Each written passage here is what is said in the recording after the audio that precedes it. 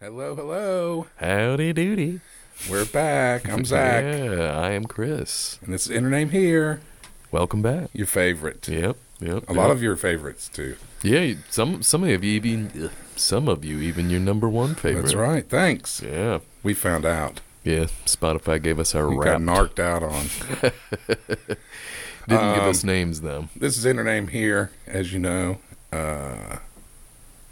Follow us on Facebook, Inner Name Here. It's that way. Instagram, Inner Name Here Podcast. And Intername Here Podcast at gmail.com. Yes. Send us more hate mail. Yeah, we More got love some hate mail. mail finally. And then some love mail to respond to that. Yeah, So thanks. Yeah. Thank you, you person. You know who you are. Chris had tears pouring down his eyes, and I said, "Sir, you can't cry. Sir, there's no crying in podcasting. There's no crying in emails." Anyway, so today we're gonna go with. Well, we precursor this because we decided on this week's topic, I guess, because of Chris and I are gonna have a bro date vacation coming up. We're gonna be going to Washington, D.C. Washington, D.C. And, one of the more famous places lots of places in Washington is the Smithsonian. So we decided to That's our theme of the week. theme it as the Smithsonian. So, these are some sort of exhibit or something involved with the Smithsonian Something one way or related another. to mine is more loosely related, I think, than what yours is going to be based on what we've told one another, Yep. which is not much. Chris Don't is going to worry. give us an audio tour in Italian of what you would hear at the Air and Space Museum. Yeah, a bit of an avant-garde approach to my Yeah, it's a little topic different this than week. normal. So if you don't know Italian, Sit back and enjoy. Try out Babbel, not a sponsor. Anyway, but before we go to the Smithsonian and our bro date weekend trip, we're going to go see some football, so it's not like completely not completely bro date not territories. weak. I don't know. There could be a bro date at a football game. That's right. Yeah. Going to be holding hands cheering for the Cowboys. Well, we'll see about that. Well, we'll see. I'm not going to be There'll cheering. be pictures anyways. Yeah. So I don't think we'll need to cheer them on. But I don't think so either. Anyways, so a little bit different area of the country, but maybe its own little kind of bro date. Shocking video, which we can't see. It's not that shocking. Where is this again? I haven't even said. Oh, okay. It's in Disneyland, and California. yeah, and this guy was 26-year-old was arrested after clips showed him stripping down and roaming around the worst ride in the history of the world on So he's Sunday at Disneyland. Yes, in Disneyland. He was in It's a Small World, the ride, which it's definitely not. you don't need to go on it. Yeah, I mean, People go on it because it's the classic ride, Right. but you could see why this guy'd probably strip off his clothes and run around. I'm not So sure I he's can. There's they say shocking videos. It's a guy he's tripping his balls out is what it looks like to me.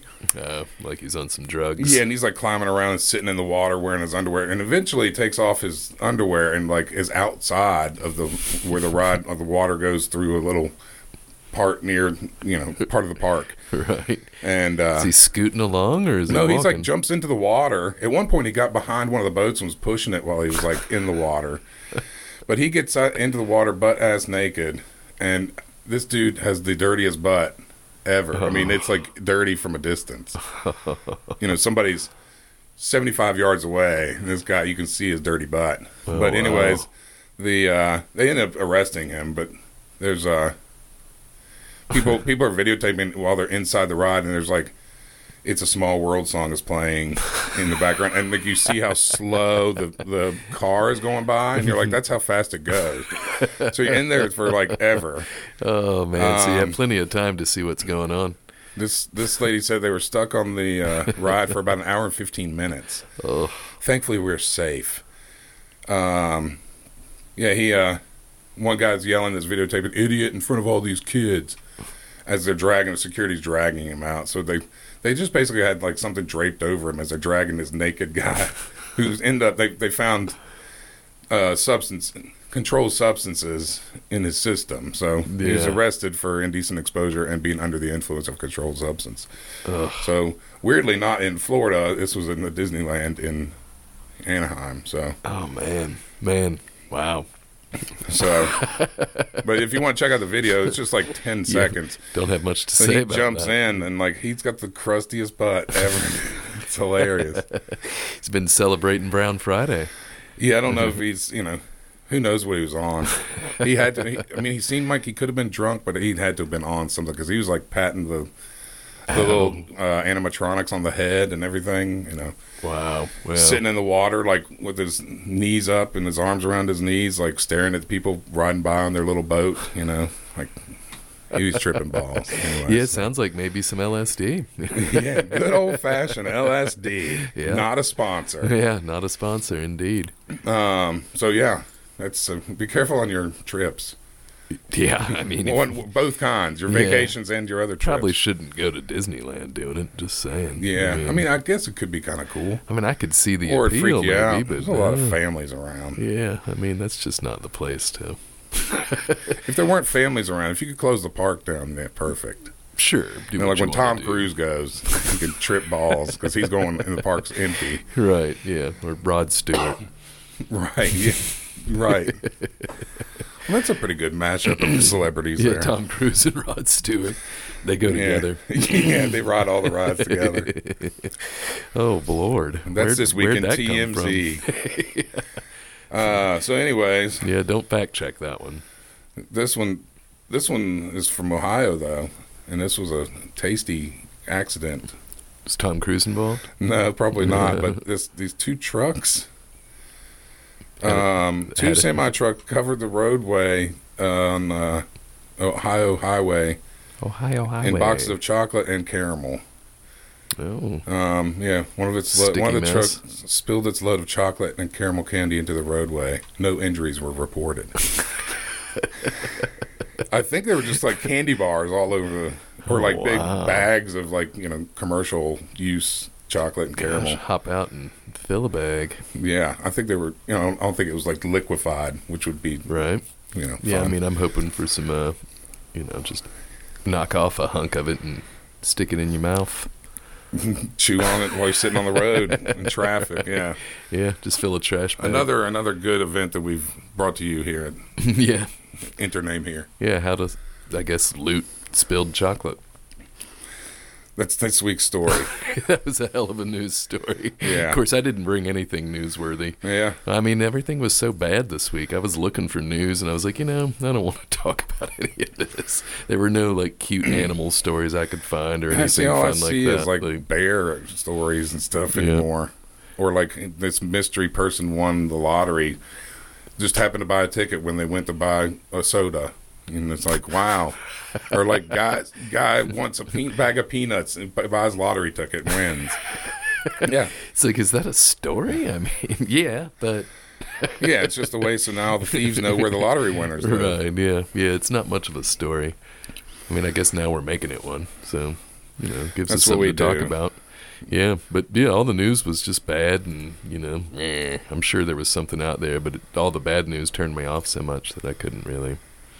Well, here's good news. These Australian dudes, blokes maybe, Blokes. Mates. Two blokes. they broke a Guinness World Record. I know we talk about world records sometimes. Yeah, So yeah. they went to 99 bars over the course of 24 hours. Oh, wow. Yeah.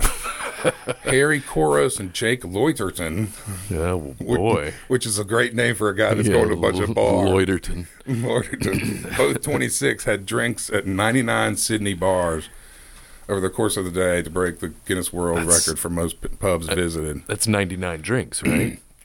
Well, they'd aimed for 100 pubs but stopped at 99 due to a counting error. I wonder why. Wow. Says they faced numerous challenges over the course of their pub crawl, including being turned away from some establishments that did not want them recording video inside. And one guy puked 2 hours into the attempt, Oh, and then okay, so yeah, 99 puke and drinks. rally for 22 more hours. Oh, They said, while we initially planned to have an alcoholic drink at every second pub and having a non-alcoholic drinks at alternating pubs, we quickly changed this plan. With Sydney's strict intoxication laws, we realized we needed to keep from being too inebriated so that we were let into all the pubs. Wow. They did it to raise money for multiple sclerosis research, which is cool. Okay. But all right. I can't think of any better way to raise awareness for multiple sclerosis than to have just two drunk guys wandering on a bar crawl. Yeah, I mean, who thought that was a good idea? The picture at the beginning is them like both holding drinks, like, "Hey, here we go," and then at the end, like one guy's got his thumb up and their hats are on. His hat is backwards now. He's lost his sunglasses, and the other guy's like leaning on his shoulder with his head like over. Yeah, I'd say so. 99 bars later. 24 hours, 99 bars. God, Man, the counting. those error. Aussies like to drink. I mean, that's impressive. Even though they didn't get an alcoholic drink at every bar, that's still 99 bars. Like, you drank a lot. Yeah. I mean, If especially you had once 99 started. sodas in 24 hours, Yeah, you're going I to be mean, feeling rough. 99 of much anything, really. Exactly. There's only so much a body can take, man. Don't do 99 of nothing. That's probably a good way to live life. Yeah, not doing 99 of anything. Don't do 99 of nothing Gonna get that tattooed. Don't do 99 on of your nothing. forehead. Yeah. All right. No So 99 of I nothing. guess that's some news for the week. Yeah, hopefully, If you want hopefully to it was call that entertaining. news, Yeah, if you I want to mean, call that was, news, then please. It's one of our better efforts, I think. Probably not. But go back and check out past episodes to see us fail over and over again. We do normally bring a better bit of news, so I mean, I think everybody could forgive us for. That's all right. I didn't think it was bad. I didn't think it was bad either. I did bring a hey, I just found this out. What is that? Tell us more. Hey, I just found this out. Good job. He tattooed that on me. And it's not related at all to the story I'm going to tell tonight, but while researching it, I did find this story on Atlas Obscura. Ever heard of it? I have. Yep. It's called "Beware the Christmas Cannibal of France." Ooh. So it's how a whip-wielding butcher became Saint Nick's sidekick. I was like, I don't think I've heard this. This I've heard is of in Krampus. France? But yeah, it's in France. Let's see. Excuse me. It's his sex slave. Or It's a butcher, a man with a whip, and a jolly bishop walk into a bar. This is not, in fact, the opening line of a twisted joke. It's preparation for the biggest day of the year in Nancy, an elegant city in France's Lorraine region. So they have this thing called St. Nicholas Day. It's celebrated across Europe on December 6th, apparently, which that was just, a couple days ago from when Yep. we're recording this. There's a crowd waiting in sorry. I'm butchering this. So we're in Nancy, a town in France, on St. Nicholas Day, December 6th. So there's a crowd. They're watching 3 children knock on the door of a local butcher, only to be chopped up into little pieces and left to cure in a salting pot. Falling snowflakes are replaced with chunks of veal. So they're watching this show on the side of a building, actually, at this Okay. festival for St. Nicholas Day. And it's celebrating, like I said, the evil sidekick to St. Nicholas. So you might be wondering what this gruesome scene has to do with St. Nicholas, who is the predecessor of Santa Claus. Often throughout Europe, St. Nicholas is said to be accompanied by an evil nemesis designed to frighten children into good behavior. Germany has Hans Trapp. Holland has Zwarte Piet. I've never heard of that one. And Austria is best known for the Krampus, a horned beast with the charges the crowd with threatening roars. In the Lorraine region of France, St. Nicholas' companion is called Pierre Foutard, which I know I'm pronouncing that wrong. But I bet you the name of the town isn't Nancy either. Probably not. That's why I'm cracking up, too. So, It is pronounced France, though. We It got is that. pronounced France. At least in English. But they call St. Nicholas' companion Pierre Foutard, we'll just say, meaning Father Whipper or Father Flog. He has a bit of a kinky vagabond look, wearing ragged clothes, donning a straggly black beard, and carrying a whip and chain. He does sound kind of scary. He's also a butcher, and he attempts to eat children. So he's this, evil cannibal dude. Wow. And so how did he get paired with St. Nicholas? And so it starts over 1,500 years ago, apparently. And the origin of with the origin of Santa Claus, and evolved over the centuries thanks to a miraculous medieval battle in France. So, yeah, it's widely believed that St. Nicholas was from the present-day Turkey, or Turkiye, I can't pronounce it again. He was likely the bishop of Myra, born towards the end of the 4th century in Patara. Never heard of any of these places. Oh, yeah? Yeah, are they fictional? Oh, It's said he sure. performed miracles as an infant and during his life. The bishop died on December 6, 343. It was believed his body produced an oil that held healing properties, which scientists believe was actually just water from the damp tomb.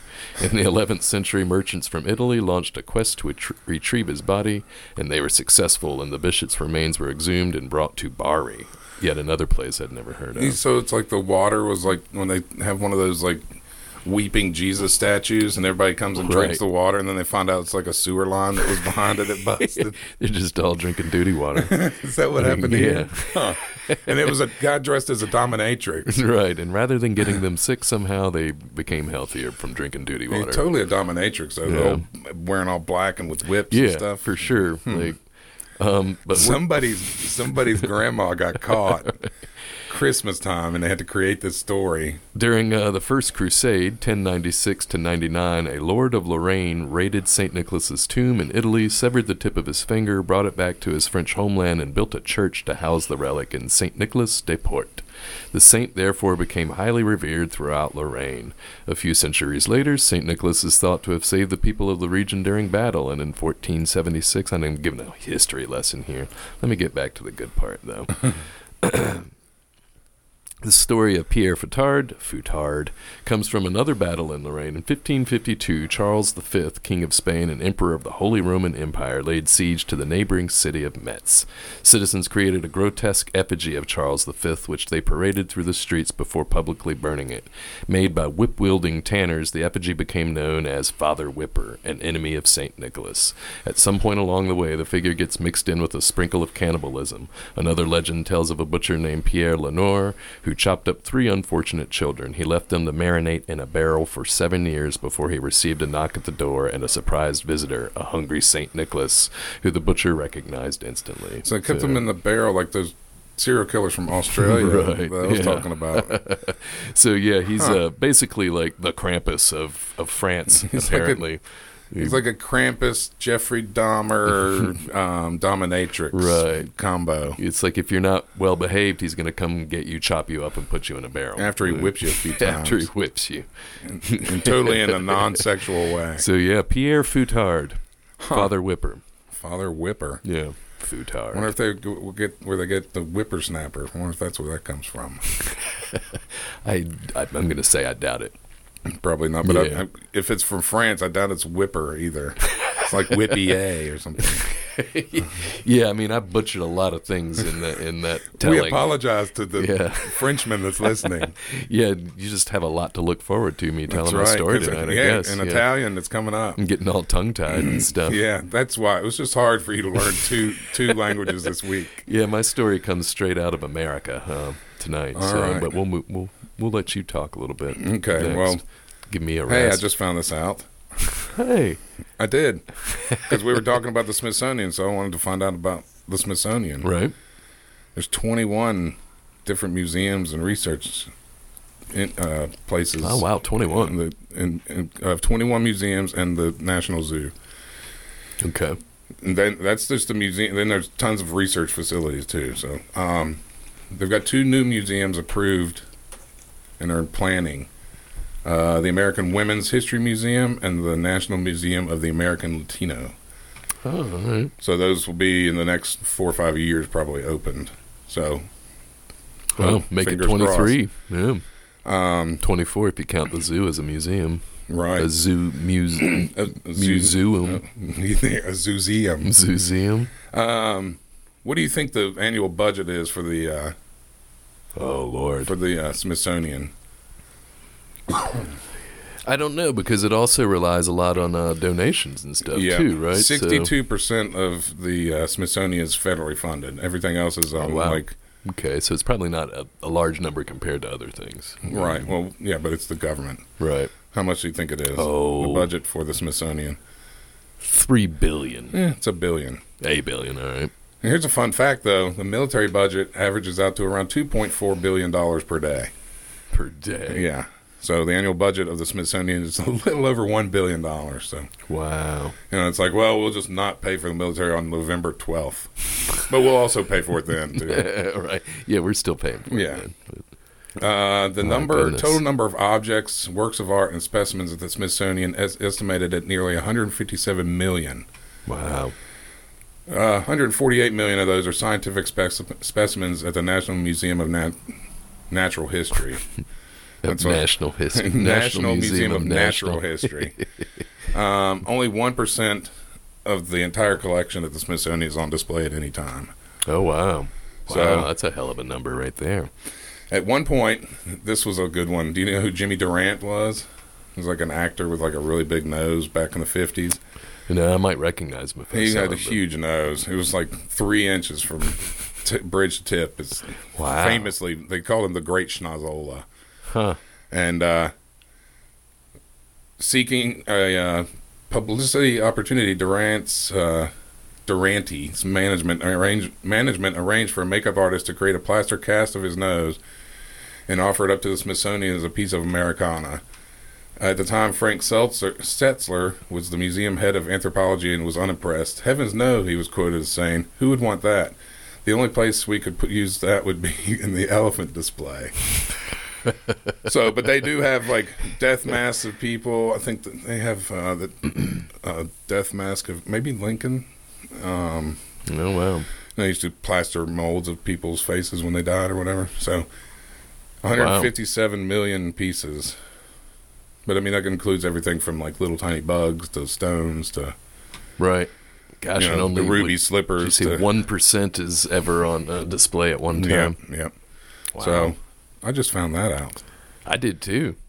Perfect. Yeah, that's a good one. Yeah, it's funny. I didn't look up The any guy- Smithsonian The guy that facts. founded that the Smithsonian is named after, I can't remember what his name is. I think his last name is Smithson, but he's never been to America. He never was in America in his whole life. Really? Yeah. That's crazy. But he was just a big, I guess, science guy. Right. He, like, donated a lot of And things. he liked Americans. Yeah. Yep, that happened a lot. So, used to a lot. Used to a lot. Yeah, they used to like us a lot more, I think. Oh.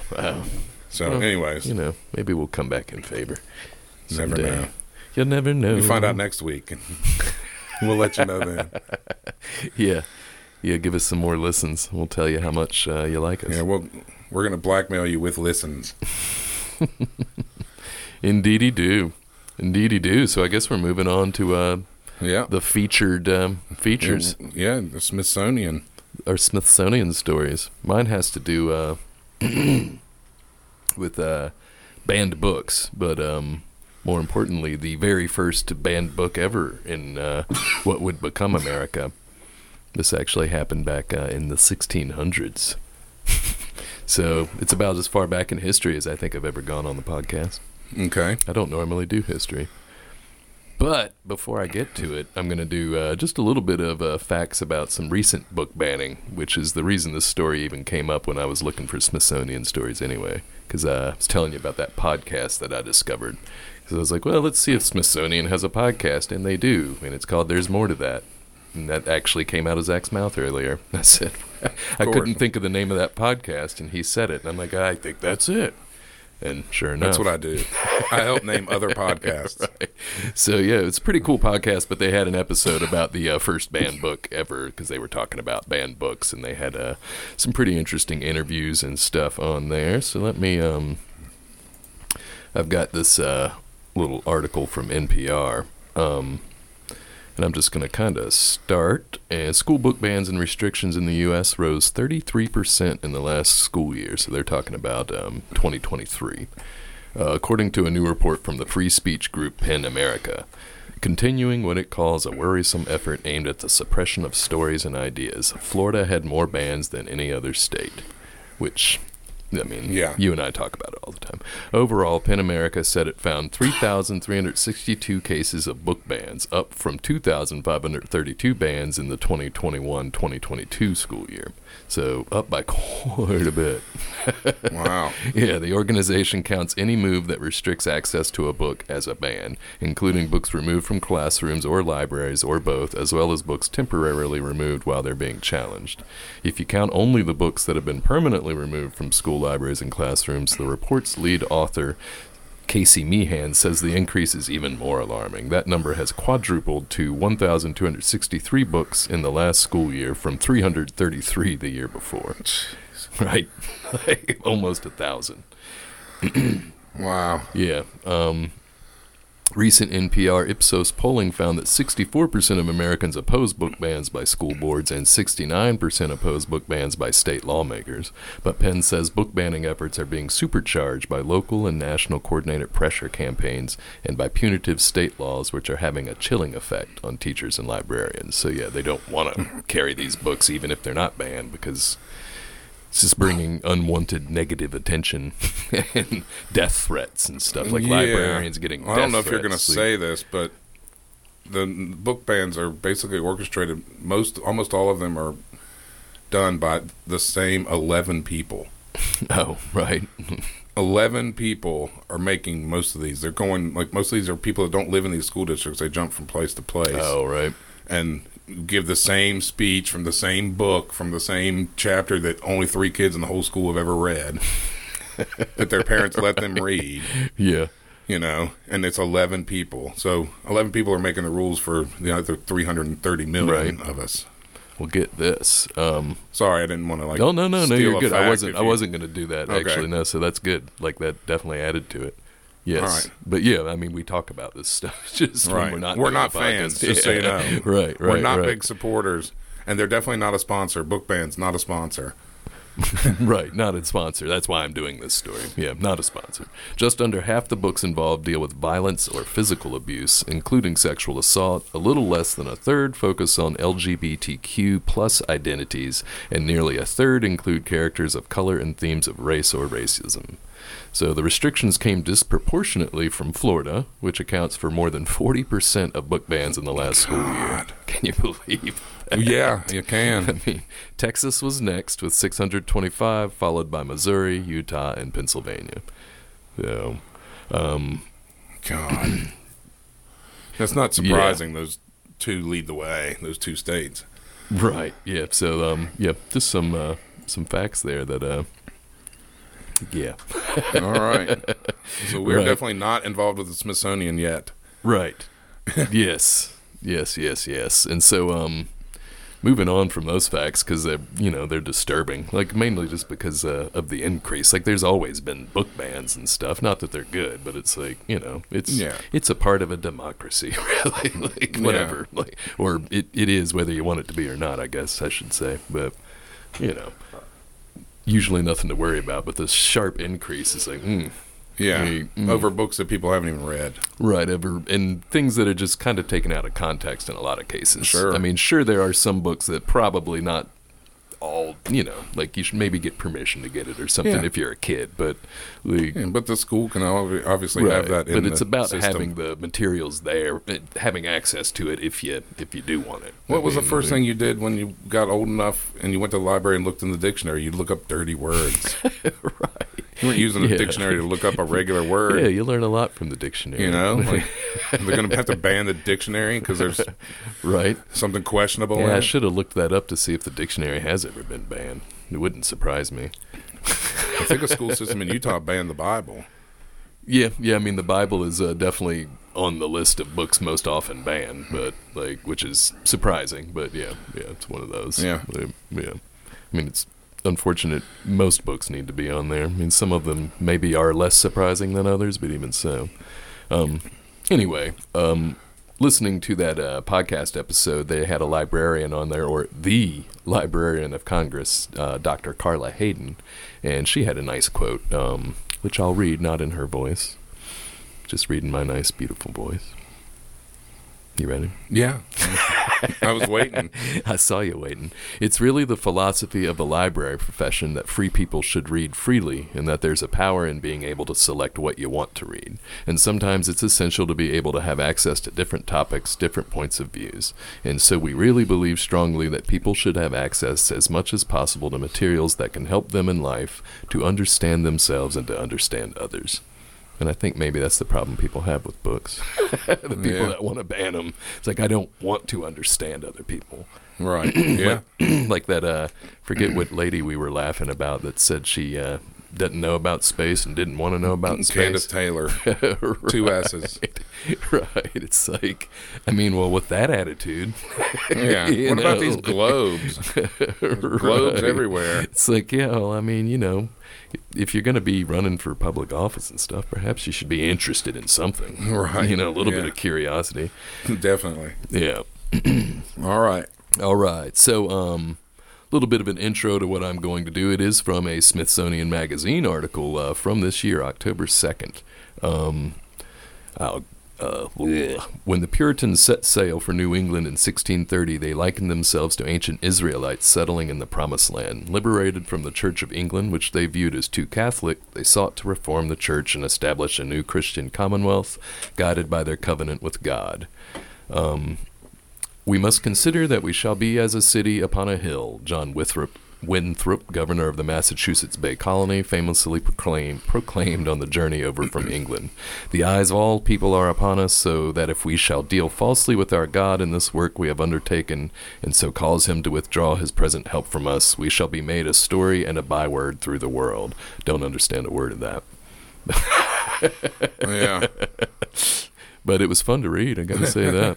Just 7 years after the Puritans' arrival, an Anglican lawyer named Thomas Morton published a book that threatened the young colony and its residents' covenant with God. New English Canaan, a 3-part text published in Amsterdam in 1637, is mostly filled with detailed observations about the region's indigenous people and descriptions of plants, animals, and natural resources that could be commodified by white settlers. But a brief section at the end offers a withering critique of the Puritans and the society they were building, including their treatment of Native Americans. So, yeah, let's see. I'm going to read from the... Which probably wasn't very good treatment of Native Americans. Right, yeah. This guy, Thomas Morton, really thought that the way that... basically, we weren't working with the Native Americans at all on anything, like we were taking advantage of them. And he was kind of a businessman, and he saw an opportunity to do business, right? Basically, and he wasn't really being prejudicial against these people. He saw them as people that could help them build colonies, and right. They would colonize these people. I mean, that's what he was here to do. But he kind of had more of a peaceful hippie approach to it. All right. I feel like almost like a cult-like or a commune-like approach to it. Yeah. Lost the thing I had. You give me just a second. I was going to read from the title page. Whatever. We'll move on. I don't need to worry about that.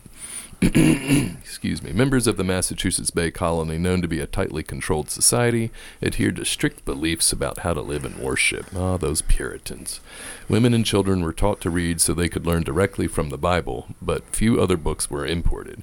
Public entertainment wasn't allowed except for church services. Cursing was punishable by law. Despite harsh winters and conflicts with Native Americans, the Puritans believed their colony would survive if they obeyed God, and they were constantly on the lookout for signs from above.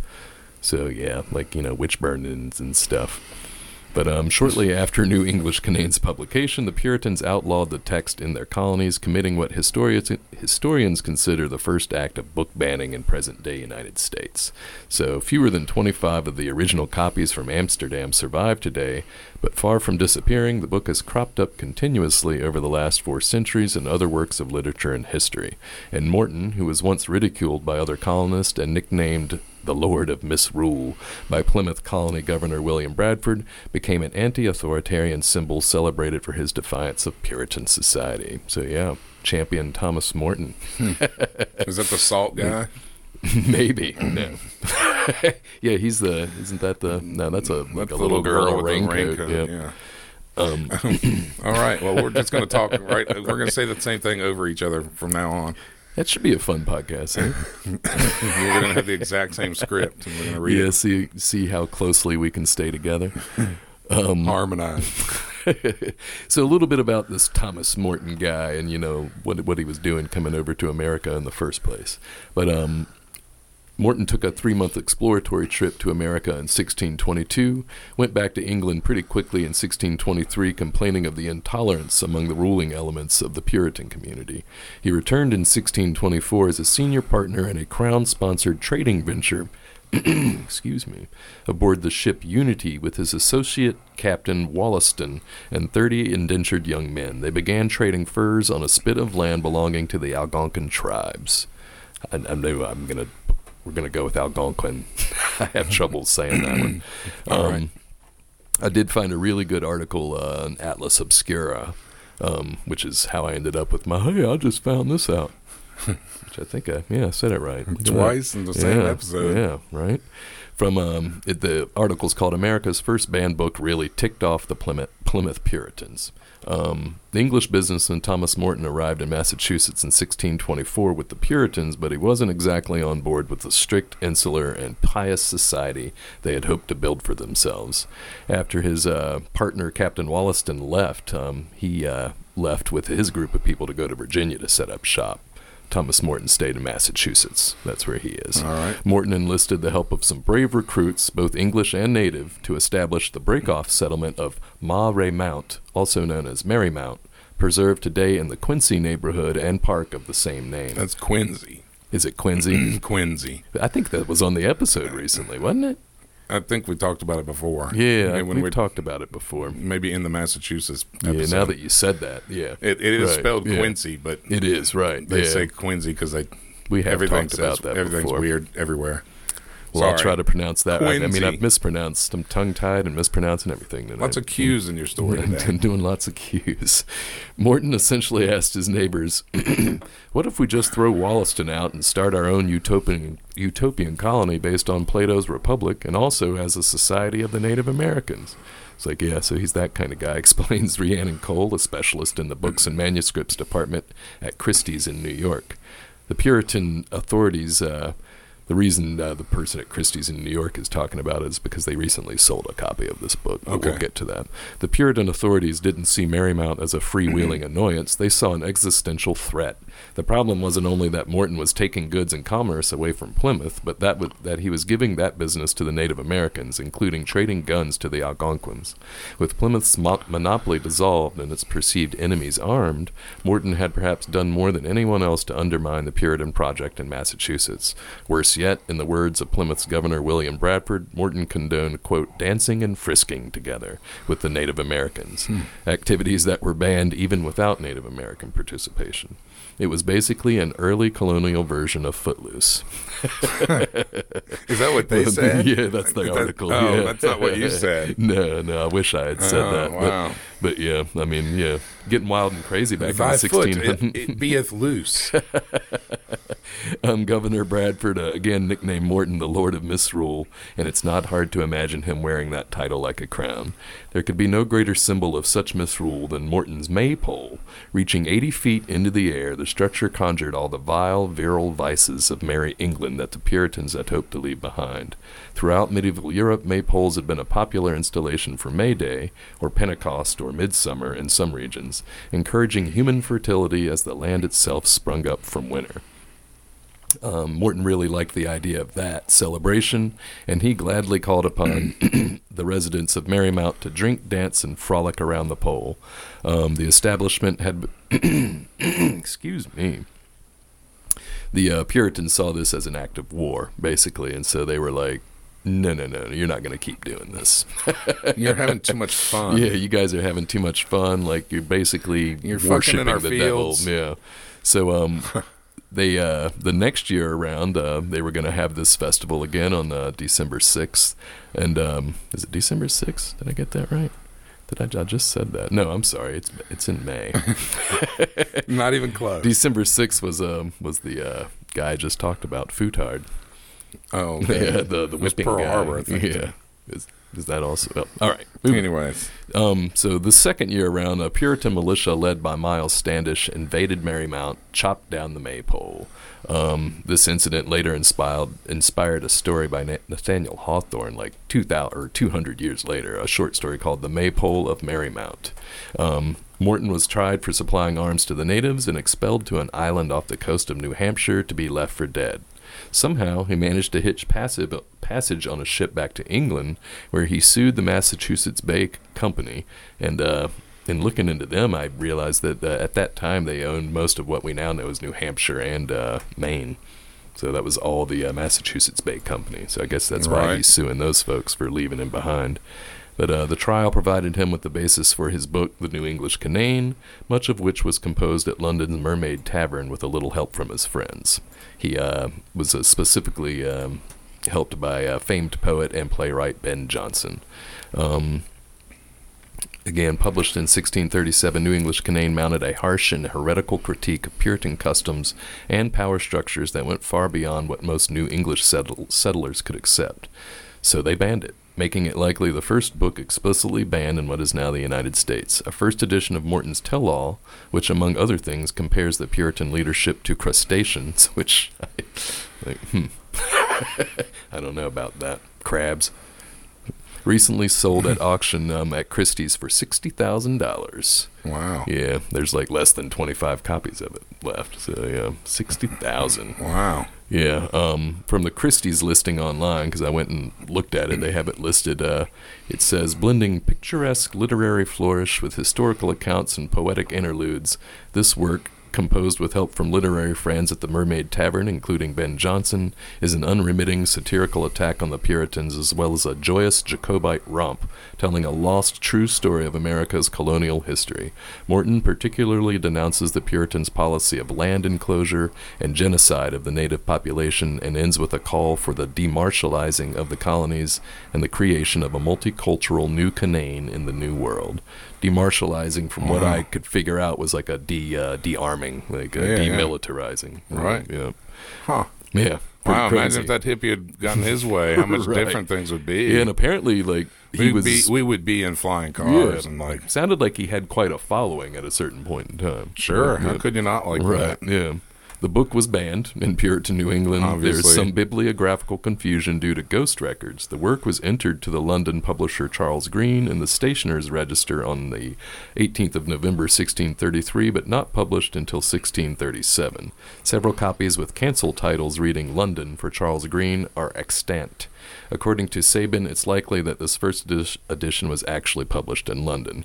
I think in other reading, I think they were trying to make it confusing so that you couldn't figure out where it was published, because he knew it was going to be sensational. Right. Like, that was the point, was to, like, Well, the order of the words in that book was different than the order of the words in the Bible, so that's why they had to ban it. essentially, yeah, it wasn't the Yeah. Bible.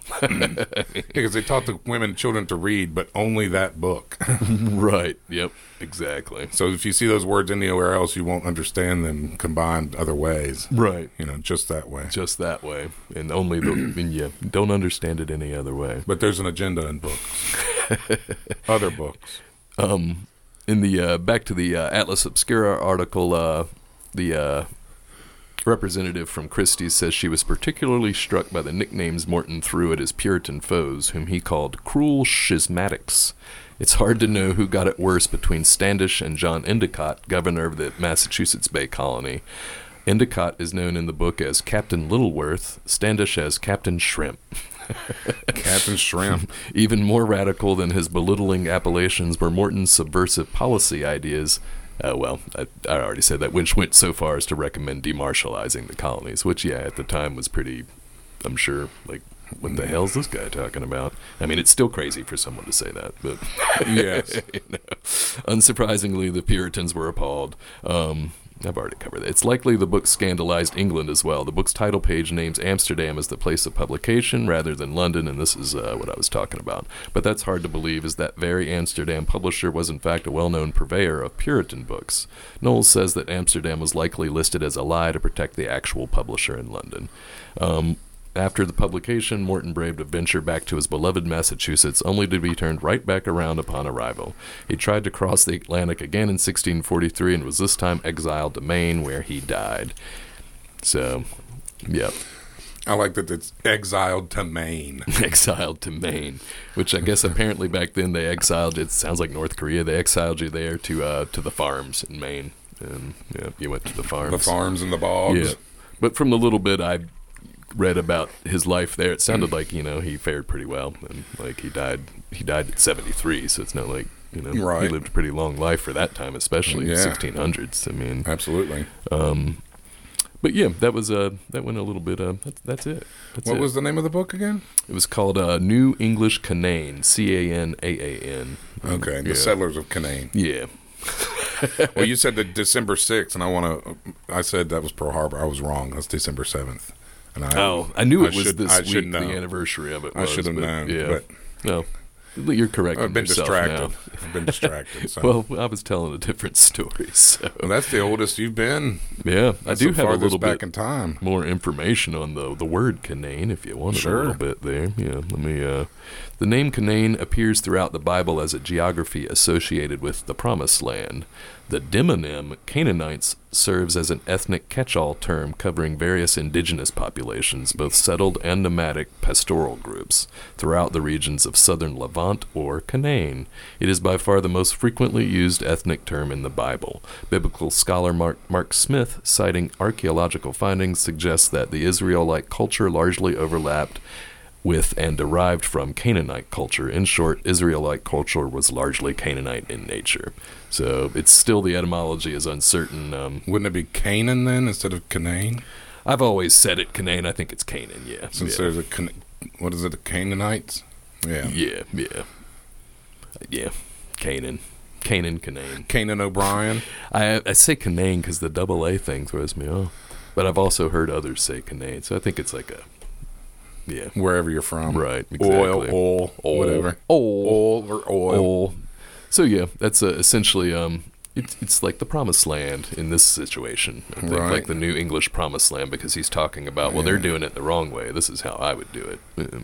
And they didn't like that. Right? They didn't like that because it's like, yeah, you guys are violent and stupid. And It was Reginald DeSantis was the name of the Puritan that was trying to ban these books. right? Yeah, it was the DeSantis of the 1600s. So yeah, first banned book. Been doing it for a long time, so it's not a new thing. But it's never been a good thing.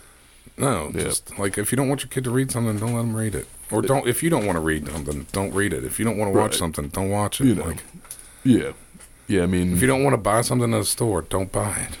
Like I've never been anywhere for being forced to buy anything I didn't want to buy. the book is not going to change your mind. Oh, you're a man in the grocery store. We need you to buy tampons.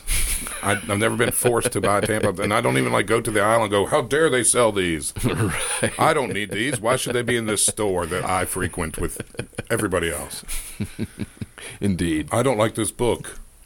You can't like this book. It's stupid. No one can like this book. Right. So yeah, New English Canaan, Thomas Morton. Look him up. Pretty interesting guy. I'd never heard of him before Try his looking up salt. Smithsonian Try stuff. his salt. Yeah, his salt is delicious. Yeah. Salty. It's very salty. Very salty. Well, so you thought you went old school, and I went farther old school. Did you? Yeah. Wow, that was pretty old school for Well, me. sort of, because this is still... I mean, this is in the Smithsonian, so this is specimen number 217868. Oh, nice. Yeah. You've definitely heard of this one, because this is the most valuable piece in the collection, and probably the most famous piece in the entire collection of the Smithsonian. All right. And it's the oldest thing we've ever done on this show. So, but before we get there, Well, we don't know where all those UFOs came from. though. yeah, on November 10th, 1958, all right, Harry Winston, with the persuasion of George Switzer, that name doesn't matter, but he sent a box. Harry Winston's the name that matters. He's a jeweler. Okay. He sent a box wrapped in brown paper through registered mail to the Smithsonian. The address label of this package said the Smithsonian, Washington D.C. Attention, Dr. Leonard Carmichael. So that's, I mean, Yeah. the post office knows where the Smithsonian is. You know. Right. Yeah, they got it there. This package was shipped at a cost of $145.29, and $2.44 of that was for postage. So, I mean, it was a big package. Yeah, must have been. It was insured for $1 million. Oh, wow. So, any idea what's in the box? I have no idea. Well, if we want to find out, we have to start a billion years ago. Right. And it was formed under immense pressure with carbon atoms forming strong bonds with each other. So it's a diamond. And it combined with trace amounts of boron atoms that were all intermixed, right? And that mixture gave it its famous rare blue color. Huh. Weirdly enough, under phosphorescence, or under ultraviolet light, it exhibits a red phosphorescence, like this blue thing. When it's under ultraviolet light, shines like blood red almost. Gotcha. Which doesn't happen to any other colored gem in the world. Like, they've never found any other gem that does this. Weird. So it's aliens for sure. Yeah. So after about 1 billion years, okay, fast forward back 1 billion years or so, we go to the 17th century. Miners in the Kollur mine in Guntur, India, unearthed this stone. And over the years, it's had many owners, many names, and many mysterious events surrounding it. And that leads many to believe that it is actually cursed. And the names it's gone by are the Tavernier Blue, the King's Jewel, the French Blue, and probably the most famous and infamous name that everybody knows is the Hope Diamond. Oh, Yeah. Oh, okay. All right. I mean, I knew it was a diamond, but yeah, all right. Yeah, so in 1866 in India, this guy Jean-Baptiste Tavernier, who's a French gem merchant. Well, Obviously, he was French. Hanging out in France together this week. Yeah. He got the largest blue diamond ever found. So this was 1666, right? 1666. Oh, wow. Wow. This thing weighed 115.28 carats. And that's when it got its first name, the Tavernier Blue. Okay. Now, there's rumors that it was in a temple in an idol, and as an eye, and he pried it out. And like, you know, this It's like kinda, Indiana Jones style. Yeah, but I mean, this guy was like a pretty reputable guy. Like, he has a lot of, he was Indiana a Jones gem is trader. reputable. This guy was a gem trader for a long time, and had, like, he was able to go back to these places. So he Okay. probably didn't do that. Oh, right. Prying things out of Yeah. Gotcha. I see. Another story says that the priest took it out and sold it away. Right. Legends and such. Priestly things. Yeah, priestly things. Um, Yeah, we've talked about priests on this show, He too. didn't have anything in his writings about how he came into having the diamond, but I mean, he probably bought it in some market, you know. Right. There's stories that say that soon after he obtained the diamond, he became sick with a really bad fever, which he overcame. The curse. Yeah. But soon after he got it, and I said maybe he was scared, but more likely he was a French gem merchant trying to make that cash. Right. So he returned to France, and in 1669 he sold the diamond with a bunch of other gemstones to King Louis XIV. So I mean, the king's Louis. like, I want to buy that diamond. He's like, $2 million, and they, sure, I'll give it to me. I love it. Louis XIV wanted to change the shape of the diamond to a more triangular shape. So in 1678, he takes it to his jeweler. 2 years later, and the diamond was trimmed down to about 69 carats. And now it was in a setting called a cravat pin, which is like a precursor to an ascot. Yeah, like a little neck thing. It's like 69 carat diamond in that thing, right? Yeah. Bright blue. And he wore it all the time. I bet. And so that's when it took on the name French Blue. Okay, so he wore it for ceremonial events, and obviously everybody was just, "Oh, Your Right. Majesty," or however that's said in French. Your Majesty. Ooh, that diamond ascot. Ooh. One account said, quote, "At this diamond's dazzling heart was a sun with 7 facets, the sun being Louis' emblem, and 7 being the number rich a number rich in meaning in biblical cosmology, indicating divinity and spirituality.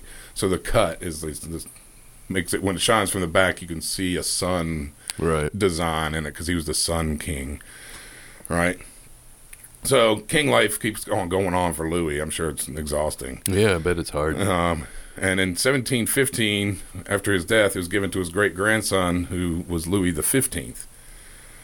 Louis the 15th gets it, returns it to the jeweler, and wants it to be set in a more elaborate pendant, which was known as the Order of the Golden Fleece. And this thing is like, the Order of the Golden Fleece is a Catholic order of chivalry, but this piece of gaudy-ass jewelry was like this huge blue diamond surrounded with a 107-carat spinel, which is a gemstone that's like red, carved like a dragon, breathing 83 red-painted diamonds, and then holding a 112 yellow-painted diamonds that were in the shape of a fleece. And this thing is gaudy king shit, right? Yeah. So he got that put in there, and after his death, the piece became the property of his grandson, who was Louis the 16th, who was married to Marie Antoinette. Okay. And Marie Antoinette loved to walk around wearing all the jewels all the time because, you know, she's the queen. Like, whatever, right. I'm wearing jewelry, big expensive stuff, right? But whatever. She probably, I do what I want. She probably never really wore this piece, though, the Order of the Order of the Golden Fleece. She probably never wore it because it was reserved for exclusive use of the king. She probably looked at it. Right. But she didn't wear it in public or anything. Whatever. She liked to adjust a bunch of jewelry, like change the way the jewelry was made, but she didn't do anything to that. So, okay. At one point in 1787, they took the stone out for a brief scientific study, but they kept it all intact in this Order of the Golden Fleece, right? In 1789, the royal family, they were living in a place called the Palace of Versailles. I'm sure you heard of it. Yep. Versailles. And one early morning, an angry mob of Parisian workers, egged on by revolutionaries, stormed the palace and tried to kill Marie. And I'm sure it had nothing to do with her wearing all this bling around all the time, but she was associated with a frivolous lifestyle that symbolized what everyone thought about and hated about the monarchy. Frivolity. So this, definitely. Just like living it up in the people's face, basically.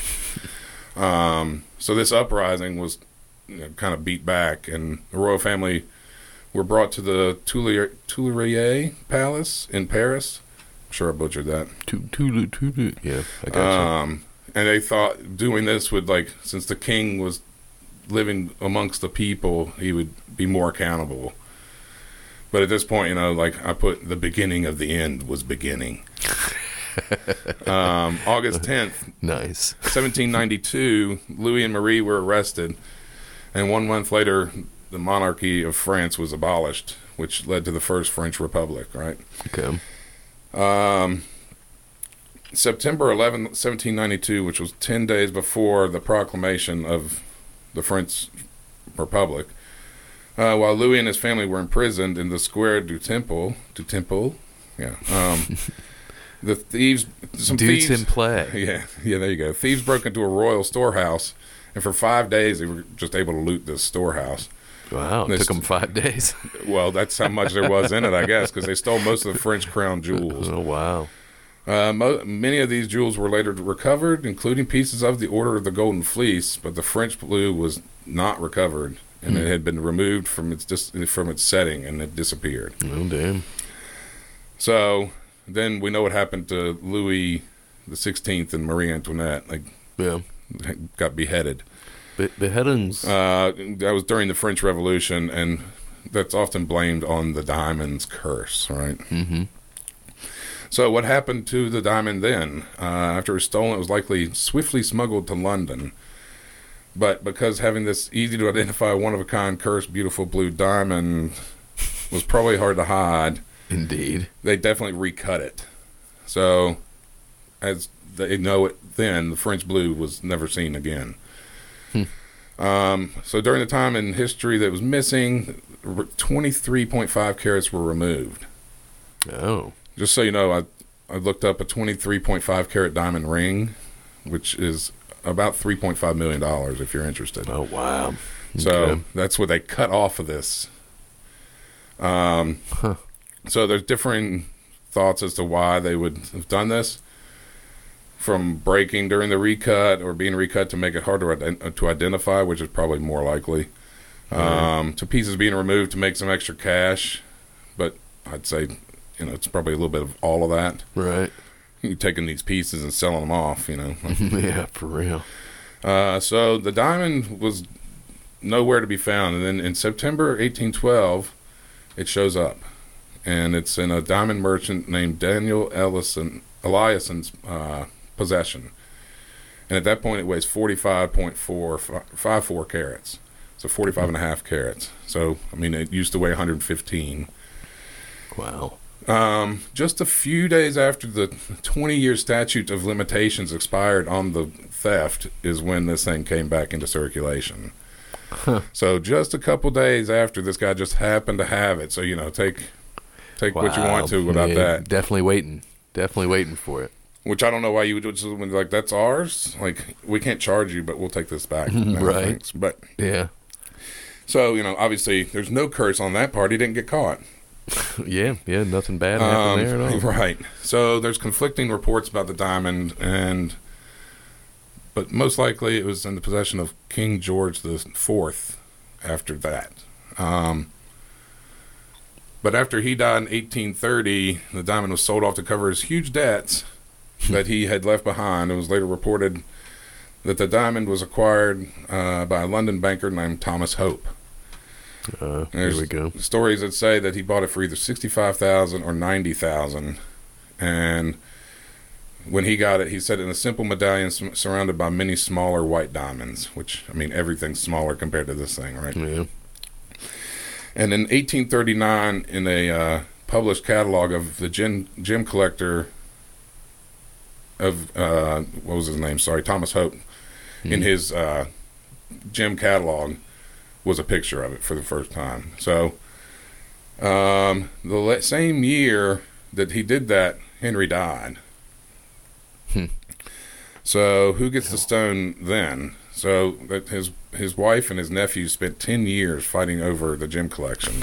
Wow. And eventually the collection was split up, so after all that time, they all just get some of it. And What a waste of time. Henry Thomas Hope gained custody when he basically kept it in a bank vault. Yeah. So, Of course. 1902, the stone, now known as the Hope Diamond, was sold to a London jewel merchant and it began to change owners many times. At one point, it was sold to a Turkish sultan named Abdul Hamid, and it was bought by a guy named Salim Habib, which he never really had anything. We'll find out. Hope Diamond was then sold to Pierre Cartier, who reset it in 1911 and sold it to a woman named Evelyn Walsh McLean, and her husband was named Edward McLean. The town of McLean, Virginia, is named after them. They were rich as shit because they owned the Washington Post. Oh. Okay, so Yeah. and like a bunch of other newspapers, and apparently he got into some railroad shit and all sorts of stuff. It was one of those types of families. It was a difficult process to sell to them because the McLeans agreed to buy the piece without knowing about the sketchy history behind it. And when they found out, they tried to back out of the deal. I don't know if that's true or not. They eventually bought it for about what's $9.4 million today in today's money. Oh, wow. So now other people speculate that either the McLeans, or Cartier himself fabricated the entire curse to generate publicity to increase the value of the stone. But but Evelyn, this lady was like, she was like the only one that actually seemed to use this thing for anything but once in a while. Right. She'd wear it almost every day. Huh. She's walking around the house wearing the fucking Hope She was Diamond. like, what's his face? The original guy wore it in his cravat. Yeah. Yeah, But he only wore it in certain events. Oh, like I she was thought wearing he it all wore the it all the time. time. Okay. No, he was only wearing it in like ceremonies and stuff. Right. She would even give it to the dog to wear, and the dog's collar would walk around with the Hope Diamond, right? When guests would come over for their what I called get out parties, she would hide the diamond. She would play hide and seek with the diamond. So she'd hide it, and guests would try to find this diamond. And she'd just hide wherever. Interesting. At one point, she showed her friend the stone, which she was keeping in her stockings drawer. It was like wrapped up in stockings in her drawer. Huh. And her friend said, "Evelyn, you're keeping the most famous gemstone in the world in your underpants?" And Evelyn responded, "My dear, at my age, who's going to look there?" So, I mean, like I put in my notes, I said, this rich thing must be absolutely exhausting. Indeed. While they owned this, it had security precautions, and this is from the New York Times in 1911. William Schindel, a former Secret Service man, has been engaged to guard the stone. He in turn will be guarded by Leo Costello and Simeon Blake, private detectives. The stone will be kept at the McLean mansion during the day, and each night will be deposited in a safe deposit vault. When Mrs. McLean wears the gem at balls and receptions, arrangements have been made to keep the safe deposit building open until after the function, that the stone may be safely stored away. A special automobile has been purchased to convey the guards to and from the house to the trust company's building. So this thing had better security than like Jay-Z, Right. Indeed. So Evelyn never sold the diamond, but when she died in 1947, the family had to sell the diamond to pay off their debts because these people just threw money around constantly. Right. Like their son, when their son was born, their oldest son, he was called by the media, was called the $100 million baby or something like that. In the 1900s. Right, the 1900s. Yeah. So Harry Winston bought this diamond in 1949 from the McLean family, all right? Yeah. And for the next 10 years, he would take it and exhibit it, touring the U.S., and it even made an appearance on the quiz show The Name's the Same in 1955. Never heard of that quiz show. Have now. The Name's the Same because there was a girl on there that was the guest that they were trying to figure out the name's the same, gotcha. and her name was Hope Diamond. Huh. Great. Brown. Yeah. At one point during this 10 years, Winston took it off, or had the bottom facet slightly recut to increase brilliance, to make it more popping, I guess. Right, Just a slight shave, right? Let the light in different. So yeah, that led to the point that the Hope Diamond was mailed to the Smithsonian in that box, which is also in the Smithsonian's collection. Okay. It's not a featured. Wonder if they have thing. the light shining on it so you can see it change colors. The box.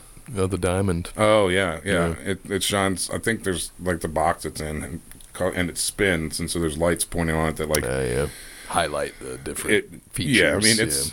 I've seen it before when I was a kid, but we're gonna go see it on our mandate. Yeah, we are gonna go. We can hold hands. Definitely gonna hold hands. We at should that part. totally do our first TikTok, holding hands, looking at the. We should just do it all on Segway scooters too.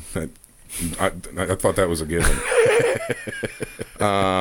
Anyway, so over the years, it's been put in a couple different settings, and it was even at one point just displayed as a gem by itself.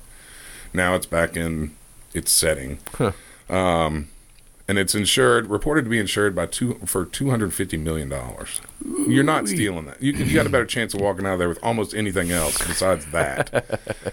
Yeah, I'd say you probably don't have a good chance with much of anything walking out of there. Right. But yeah. Yeah, because even if I were to be able to get the book that was banned, where am I going to sell that? Yeah, and it didn't sound like they even had a copy of it at the Smithsonian, but I guess maybe the Library of Congress does have a copy of it. But. Where are you going to find a buyer for the Hope Diamond? Right. That's even close to not murderous. Anyway, So what about the curse, right? 1911 New York Times article gave a list of, I guess it was written, it wasn't wrote. Gave a list of supposed cases of bad fortune to come to previous owners of the diamond. That article mentioned 14 owners. I've seen as many as 29 different owners. We're not going through all of them, obviously. Sounded like it was going to be more than 14 to me, but yeah. many different fates came to those that did own it, from suicides to ruination to imprisonment to murder to just bad luck. Jeez. Many of the stories that are associated with the diamond are questionable because the ownership can't be verified, or that there's 2 or 3 degrees of separation between the bad thing and the diamond. Well, I owned it, but my friend's neighbor's cousin got hit by a train. Well, that doesn't mean anything, right? Yeah, good. Okay. Or not good, I guess. So this is most of the people that I brought up in how it got to the Smithsonian, right? Well, from the Earth to the Smithsonian. Right, yeah, billions of years ago. And these are probably the most reliable. So Jean-Baptiste died shortly after selling the stone and was ripped apart by wild dogs. So remember, back in olden times, we've seen this in several stories. There's wild dogs everywhere. Yeah, right. Just everywhere. Yeah, it was a different time. Yeah. That was the story about him. And actually, he died in his 80s while he was in Moscow on a buying trip. Oh. And the dong thing would have shown up in historical records because he was pretty well known and successful. So that's the first curse event. The first owner gets the curse against him. Right. One story I saw that the priest that removed the eye from the idol, that stole it, he was cursed down or something. But there's no proof of any of that stuff. Right. Louis XIV, who was the first real owner that did something with it besides just be the gem dealer. He died, as he got older, he had abscesses, gout, boils, and an anal fistula, and he eventually died from gout. That's true. That's absolutely true. 6 of his 7 children died before adulthood, and he's criticized because his reign didn't do the things it should have that could have possibly prevented the French Revolution. I don't think that would have worked. It would have eventually happened. Right. He also just happened to be the longest reigning sovereign in the history of the world. So I don't know if there's much of a curse, because he was a sovereign for 72 years and 110 days. Wow. He became king at 4. Right. His medical ailments were probably linked to the king life he lived for his whole life. Yeah. And so everybody's kids died that young then too. If you had 10 kids, 9 of them were going to not be adults. 8 of them were not going to be adults. So there's no curse on that, right? Yeah. The curse is just. I mean, I don't believe in curses, period. But now I'm going to be cursed. But Louis XVI and Marie Antoinette were captured and beheaded during the French Revolution. I'd say that the being beheaded was definitely bad and maybe curse related. But, remember that Marie Antoinette never wore this thing, so why would she have been cursed if she didn't even touch it or anything? Right. Maybe just being around it. Yeah, maybe it took to a certain kind of person. I think they were going to probably be beheaded regardless of whether or not they ever owned that or not. Agreed. Maybe owning it caused that. Yeah, I mean, because they were quite wealthy. Right, and flaunting it. Mm-hmm. Eliason, the gem merchant that just happened to have the diamond a couple days after the statute of limitations expired. Right. He lived to be 71 and died peacefully in his sleep. So it doesn't sound cursed to me. No. During the reign of just 10 years, George IV basically ruined the prestige of the monarchy and was one of the most unpopular monarchs in the history of the United Kingdom. Could be curse related. He died. He spent most of his reign in seclusion, addicted to laudanum and heavily drinking. Oh, well. He became obese, had cataracts, and eventually died from gastrointestinal bleeding. Excuse me. I mean, it sounds like that's all his fault, not so much a curse. Right. It was a funny story. They said right before he died, his servants were with him, and apparently he had this gigantic BM. Had a massive BM, and it said that the servants and George said, quote, "What is this? This is death." And then, a little bit later, he died. So, he just shit his brains out and died. Right. Who knows? But, like you said... BM being bowel movement, yes. For those of you who don't know what a BM is. It was before they added the W to the car. It was the precursor. Like you said, I mean, his lifestyle probably had more to do with it than any curse. Thomas Hope, nothing really happened to him, but there was the prolonged battle for all of his stuff. The nephew that ended up with it did go bankrupt and had to sell the diamond.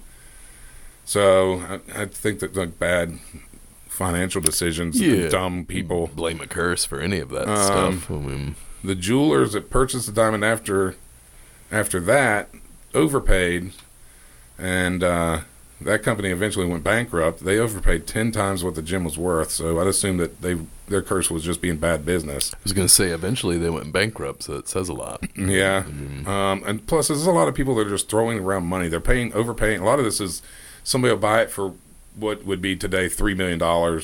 Right. And then they'd sell it for $1 million because they overpaid by $2 million to begin with. Or like one guy paid like $20 million or $12 million in today's money and then resold it. I think it was this Salim Habib bought it for 12 and sold it for like 3. Oh yeah. But he's buying for a sultan, and those people have nowadays they have like 40 Bugattis. Like they don't care about losing some money like that.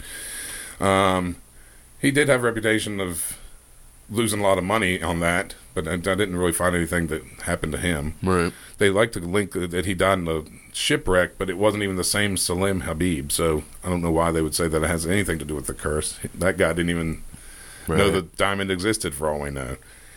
Cartier didn't seem to have much bad luck with it. Right. You know, obviously everybody knows the name Cartier. Yeah. And he died at age 86. And I said he probably made out better than anyone in the whole story because he made up the curse as a way to jack up the price, is what I think.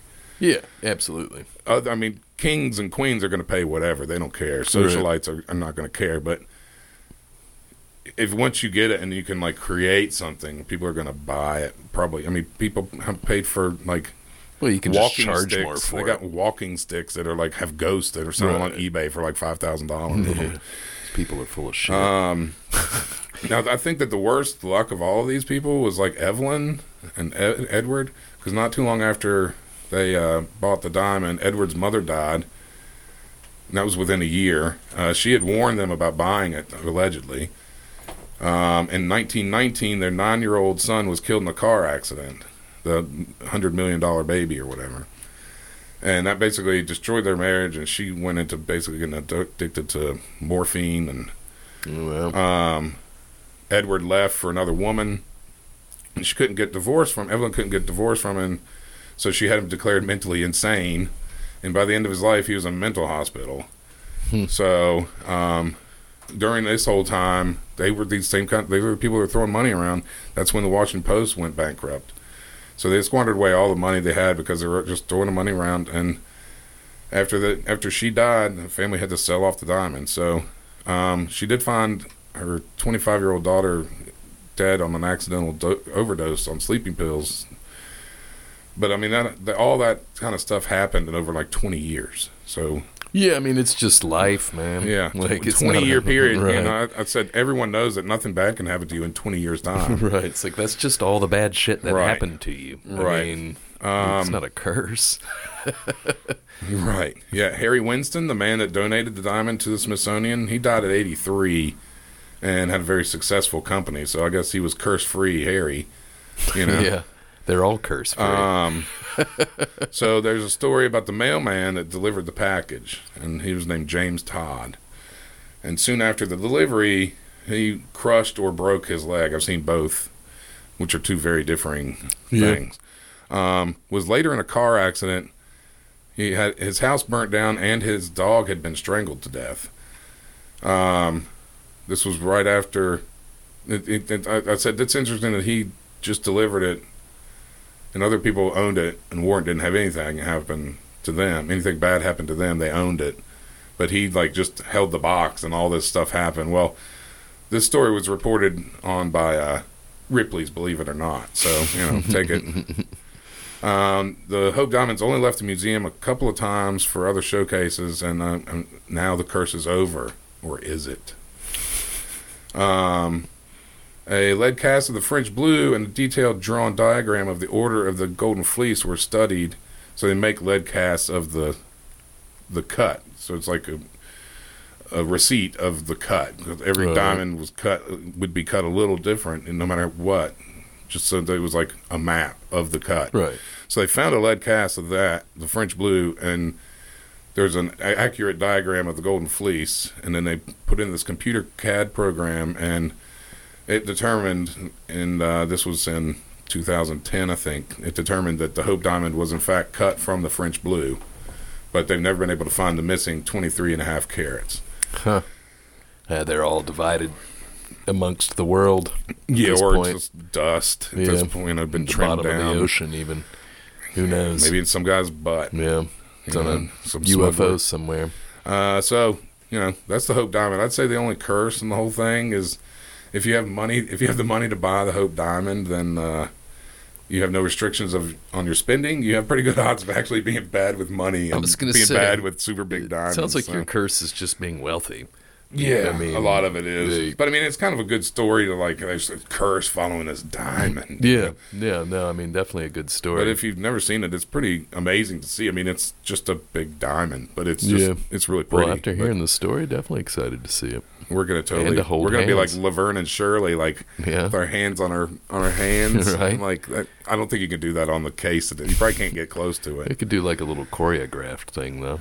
Just dance Just around get some in front of it or like something. we got to find like some 75-year-old person to film it, so like it'll be really badly done. That customer of mine. There you go. Rosen. There you go. So that's the Hope Diamond. That's Yeah, good times. Wow, Our that was trip our to the Smithsonian our episode. Smithsonian. Like that's our warm up for our Yeah. brocation. Brocation. Yeah. Brocation. We're gonna go see America's team play Washington Commanders. The Commanders.